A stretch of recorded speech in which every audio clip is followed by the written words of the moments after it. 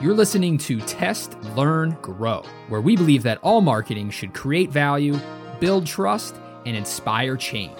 This is the Level Agency way. Hey, Miles here from Level, and I am proud to be your podcast host.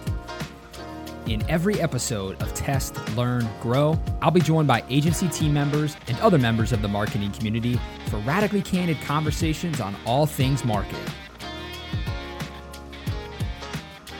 So without further ado, let's dive into today's episode. Today on the podcast, we are joined by Dale Reether, Creative Manager and Nurturing and Automation Subject Matter Expert. So Dale, thanks for joining us on the show. Yeah, thanks for having me, Miles. Happy to be here. Excited to get into it.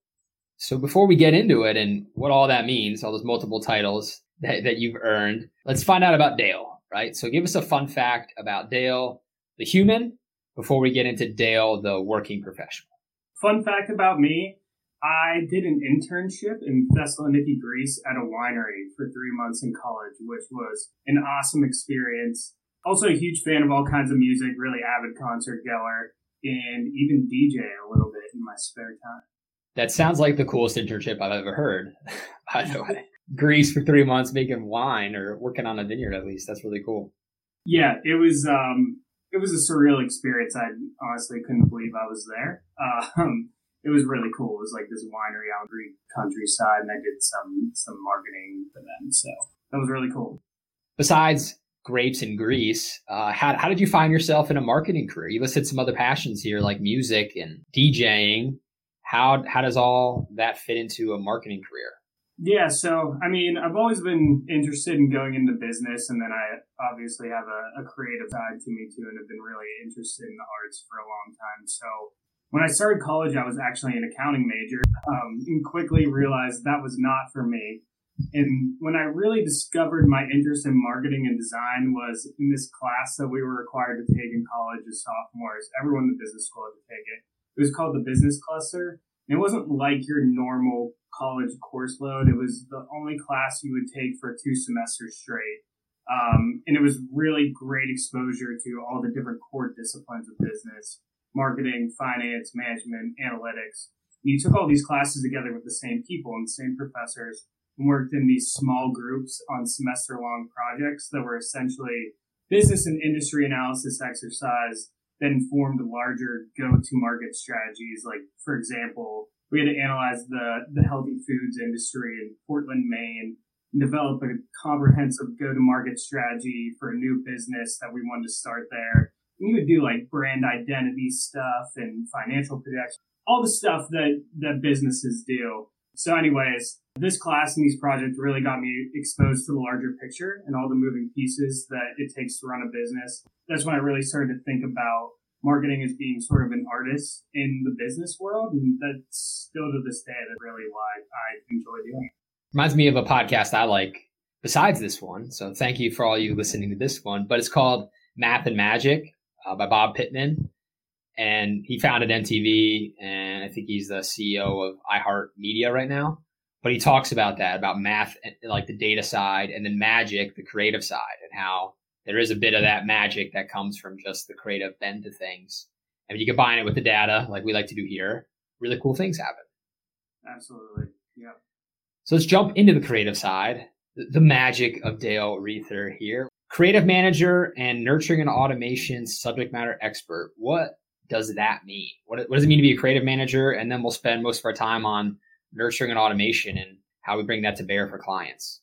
Yeah, so to be a creative manager, I mean, I'm helping drive awesome work for our clients that looks obviously great and is visually appealing. But as you kind of mentioned, working the data side into it, really focusing on testing strategies and analyzing that on an ongoing basis to make sure we're getting into an optimized place in terms of the creative, the copy, messaging. That's really my focus as a creative manager. And then my role as a nurturing subject matter expert is really about driving innovation and best practices across the agency for customer nurturing and automation. Yeah, I'd love to just quickly define that. Like, what is nurturing? And then what do we mean by automation? And how do the two complement each other?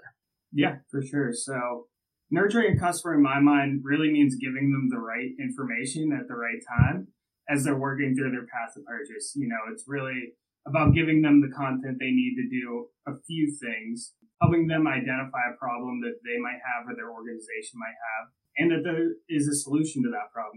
That's more the awareness piece of it, I think. Next is really showing them why a client solution or organization solution is the right one for them to be able to solve that problem, and then giving them the resources they need to conduct that research. Yeah, so you broke down the pieces of nurturing. Like, what does it mean to nurture? And you talked about all the different steps and giving the content at the right time. Even to know that, like to know what is the right content at the right time. Some work has to happen before you can now implement that as part of a nurturing process. So Could you speak more to the build up to nurturing, the things that allow us to hit go on a nurturing campaign?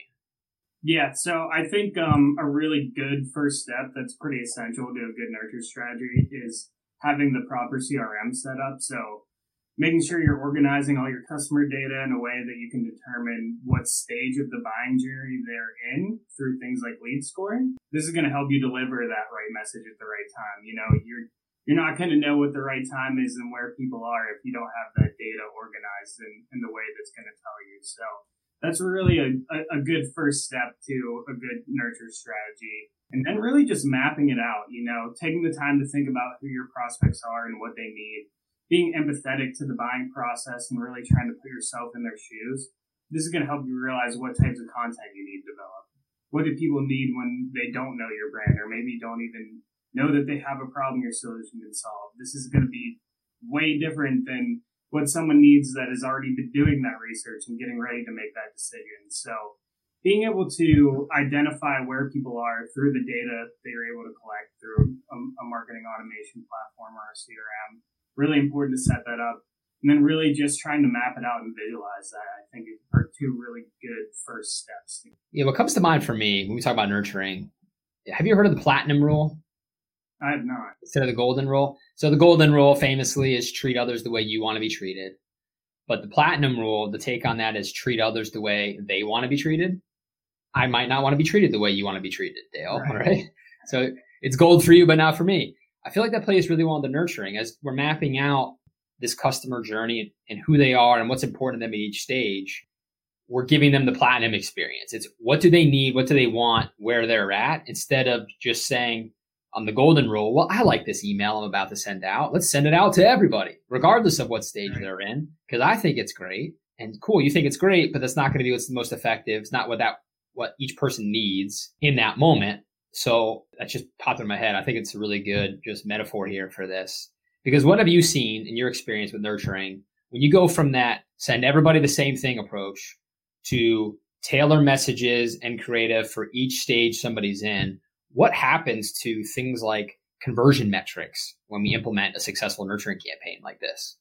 I mean, they go up, long story short. Whenever you're giving people the right content at the right time and you're segmenting it a little bit more, you can see the results pretty immediately. A good analogy that I was actually talking to Lawrence, who's on my team, about is asking someone to buy something from your brand when they don't know who you are at all is like asking someone to marry you on the first date. Right. It's true.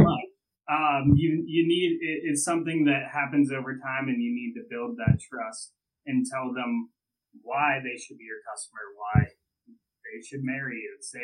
Same kind of thing. It's a little weird to come out of the gate like that. So I think really understanding, like, when people are still in that figuring it out phase, you need to support them in that and not just be, hey, give me some money, give me your information. That's not how people operate in the real world, and I think you got to take that into consideration whenever you're crafting a strategy around this kind of stuff.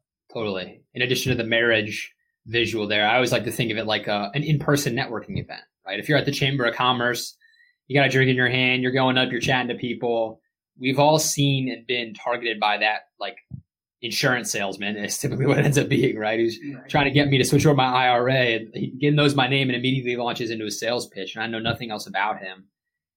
It turns you off versus what brings you to the event today? What do you do? And listening more than you talk. And there's ways that we can do that with nurturing, right? And and then speak when you're ready, and then giving that right message, whether you're speaking in person or through this email message digitally. Yeah, it's really more about giving than taking. You need to give people the value instead of just asking to take something from them. So what's a typical like nurturing sequence? I know everything's different, but if you break down a basic sequence of how we move people through the different phases, what would that look like? I mean, you really look at it from a funnel perspective, like we do with a lot of things in marketing. So we're looking at the top being more of that awareness stage, moving into evaluation and then consideration or buying of your product. So in the awareness phase, people are really still trying to figure out what the issue they're having even is, or if there are solutions, what are the solutions? And some things that you can do there in terms of content to give them the information, start kind of that thought leadership right off the bat with your brand. Things like ebooks, white papers, more informational stuff that's going to help educate them on the solution and the problems at hand that you help to solve. And when you move more into the evaluation stage, that's where people are probably aware of your brand at this point, aware of other people that do similar things, and are really doing that research gathering, looking into the data, probably talking to some colleagues and really digging into the internet and seeing what the different solutions are and what's best for them. So like things you can really leverage there are webinars, teaching people about your solutions, more education stuff, comparison charts, how do you stack up against competitors, really just supporting what they're doing with your content. They're trying to figure it out for themselves, help them do it. Then when you move more into that consideration buying phase, that's when people are really looking at what is it going to take for me to be a customer? What is that going to look like? And some things you can do to help support that thinking and thought process for them is things like free trials, live demos. They get to know someone on your team. They get to get in there and try the platform for themselves. And the other thing that we're really seeing right now is even a shift away from people wanting to talk to a salesperson and it being a little bit more self-serve. So we've seen things like free trials and even on-demand demos and things like that starting to work even better. Following that line of thinking, the shift towards not wanting to speak to a human, and more people are using text messages as an example instead of calling or chatbots, right? How does nurturing apply to things like that? In addition to just email marketing is like the typical go-to, right? Like the series of emails you can nurture. Is there a way to apply the same framework to a chatbot as an example, or through sending SMS out? Yeah, absolutely. I mean, it's all omni-channel, right? It's just about which phase they're in and what you're delivering to them. You can leverage all these things. I mean, you could take the same kind of thinking to all those different things. And now, how does nurturing differ from other paid media efforts like remarketing? I hear them lumped together in conversations a lot, but I know they're different. But I'd love to hear your take on why they're different and maybe things you should do with one and not with another. Yeah, so in my mind, nurturing is more of a strategy while retargeting is more of a tactic. It's a great lever you can pull in your nurturing strategy, but it's not the complete picture. You can retarget people all day long, but if you're not reaching them with the right message for where they are in that journey, then it's not going to be very effective. So I look at it that way. It's more of a lever to pull than a strategy. What you said earlier about taking the time to really define who are we talking to and what stage of the process they're in. What's neat about investing the time to do that is now then email nurturing becomes a tactic as well. And the overall strategy, like you said, the omni-channel approach is who are we talking to and what do they care about? And then now what's the best way to do this? Is it email? Is it with a remarketing display ad? Should we text? You can leverage then all the tactics for each stage once you know the stages. If you don't know the stages, you're just throwing a bunch out there and crossing your fingers that it works, which, hope's not a strategy, right? Yeah, you don't want to take that blanket approach to nurturing. People are doing research in different places in different phases, and that's something you got to consider whenever you're thinking about things like, am I going to use remarketing? Am I going to use email? Am I going to use text message? It really just depends on the time and place and putting yourself in that person's mindset and thinking about how they're going about it. So I might have just answered this question for you, but I'm going to still ask it. maybe there's other things. I just kind of gave an example of what people do wrong, right? So in your shoes, as a subject matter expert, is there something you see most people doing incorrectly when it comes to nurturing? And if so, what is it?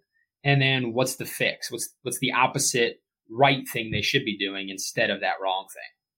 Well, I think, like you just said, blanketed approach. First, some people do no nurturing at all, which if you're not doing nurturing at all, start it now. It's very unlikely that someone's going to become a customer of yours after seeing one ad or one email. Yeah, if we pause there, right? Hear you saying do it now. So if I'm listening in and I'm like, oh crap, Dale, I'm not doing anything. They don't have to start with some lengthy, long nurturing sequence, right? What are some like singular nurturing efforts they could implement quickly for some quick wins? Yeah, I mean, it really depends on your industry. You know, e-commerce, really easy ones are like new customer emails for people that are new subscribers to your site. Abandoned cart emails, those are really easy ones to spin up in any marketing automation platform. For B2B, you know, just 1 to 2 email series after someone fills out a form on your website, letting them know that you received the communication and you're on it. You're gonna get back out to them. I think that's something that gets overlooked sometimes. You know, it's not fair to ghost someone whenever they fill out a form on your site, and I think it leaves them kind of like, all right, what's next? And it's also the immediacy piece, right? Like everything's moving at warp speed now. The expectations around how fast someone is going to get back with the information you're looking for is higher than ever. So just some quick 1 series emails, MVP approach. You could just start doing it, start collecting the data, and you can figure it out from there. Those examples of like in the B2B space, because a lot of people think e-com when we talk about this topic, right? Like you mentioned, the abandoned carts and sending out a promo or things like that, right? Like, welcome, here's 10% off your first order, those sorts of things. But for B2B, it could be they filled out a form. So here's what the next steps in the sales process looks like. It could be an email, like when you can expect a phone call from a rep, or here's the latest blog article, things that we could be doing through nurturing to educate people so that by the time they do talk to somebody, they have a better idea of what they want or which questions to ask, and we can reach that buying decision quicker. Absolutely. You're right. It is kind of preconceived that people associate this with e-com, but it's important for everybody. It's almost even more important for B2B companies because it's such a long sales cycle, and usually people are making decisions in large groups that are going to have a real effect on the company. They're huge sales on the B2B side. So being able to educate them and stay in contact with them over the course of that sales cycle and keep reminding them of the brand, giving them the materials that they need to make that decision is almost even more important for B2B, in my opinion. And just like you said, other examples of some things that you can do in B2B, like free trials, I think is a big thing right now. It's for real. People are looking for more of a B2C experience when they're buying these large B2B products now. And just a quick example of some things you can do is like, if you know somebody's in a 14-day free trial, they submit, they start their free trial. It's like, hey, thanks for signing up. We're glad to have you. Here's what you should check out here, here, and here first. 2 days later, send them another email. Here's some tips and tricks on how to make the most of your 14-day free trial. Another couple of days. Hey, hope you're enjoying it. Here's the key features that you should be leveraging if you're a seller, or if you're you can even get as granular as like if you have different audience personas and you know they're going to use that platform differently, you can give them, but that's a little bit of a tangent. And then like at the end of the free trial, it's like, all right, it's over. You want that person to take the next step. Give them the tools to take the next step. We're starting to get on the automation side of things, right? We've defined nurturing pretty well. The second half of your SME designation is automation. So let's talk about that. What does automation mean in the context of nurturing? Yeah, I mean, most people think of email automation whenever they think marketing automation, but there's a lot of things around, lead scoring. You can even automate some of your retargeting in terms of updating some of those lists. But really around, email automation and lead scoring is kind of where I'm at right now. And give yourself a favor, automate as much as possible so you can focus on the important things like messaging and content, what you're saying to these people, so you're not doing the heavy legwork trying to identify, all right, is this person ready for this piece of content? Set up lead scoring so the platforms are telling you when to do that. You can set up all those rules ahead of time. And same with email automation. I mean, you're one person, or like people are off in the evenings, like you're not going to be able to get back to people as fast as they're expecting now. Set it up so whenever somebody submits a form, somebody places an order, someone abandons a cart, like it's happening like that. It gives them the immediacy they're looking for, and it takes that work off your shoulders so you can focus on some of the more important stuff rather than the logistics of it. Yeah, what you're saying sounds simple, but if you don't have these things in place, it means there's a human being literally sifting through every lead that comes in, trying to figure out, is this a good lead or not? Hey, which salesperson should I even forward this to follow up? And then that person has to follow up, and they're going to do it a different way than the next guy who follows up. And so I think it's easy to downplay this, right? The importance of it. It sounds very easy. And in many ways, it can be simple. How you customize it is where it gets complex, and how you update it based on how people interact gets complex. But I think what's great about it is that it does prove out how important consistency is, right? Like, and it frees up human beings to do human being things and important things, like you mentioned, strategy and bigger picture items. And there's less of a need for the monotonous, administrative stuff that can weigh people down and gets prioritized over other things that can move your business forward. Sure. So it's just very important, because I know there's business owner out there right now listening saying, this doesn't sound like that big a deal until you realize what it means. And once it's operationalized, this can effectively do like 3 people's jobs if you've got all those admin things in place, and those people can be reallocated into the company elsewhere to be more effective, bringing more leads in instead of just sifting through what's already there. Absolutely. I mean, it's a huge time saver. And just one other tangent on the consistency piece. If you don't have a level of consistency with how you're following up to people, you're skewing your data. Right. Because one person might follow up to another person differently, and something might work and something might not in the way they did it. And you're never going to know that if it's not consistent. That's really where you get into the testing, and you're treating everybody the same, and you have the control on your variable, and you can figure out what's working. If you're doing it manually and it's not consistent, then, it's going to be really hard to take some significant insight from that. Absolutely. It's hard to know what's working then to grow your business. Right. So once you know what's working, you can scale that out to other business units, and there's a lot of positive takeaways for sure. For sure. So if you had to break down our whole conversation, Dale, into Dale's top 3 things to think about when we're talking about nurturing and automation, what would those top 3 things be?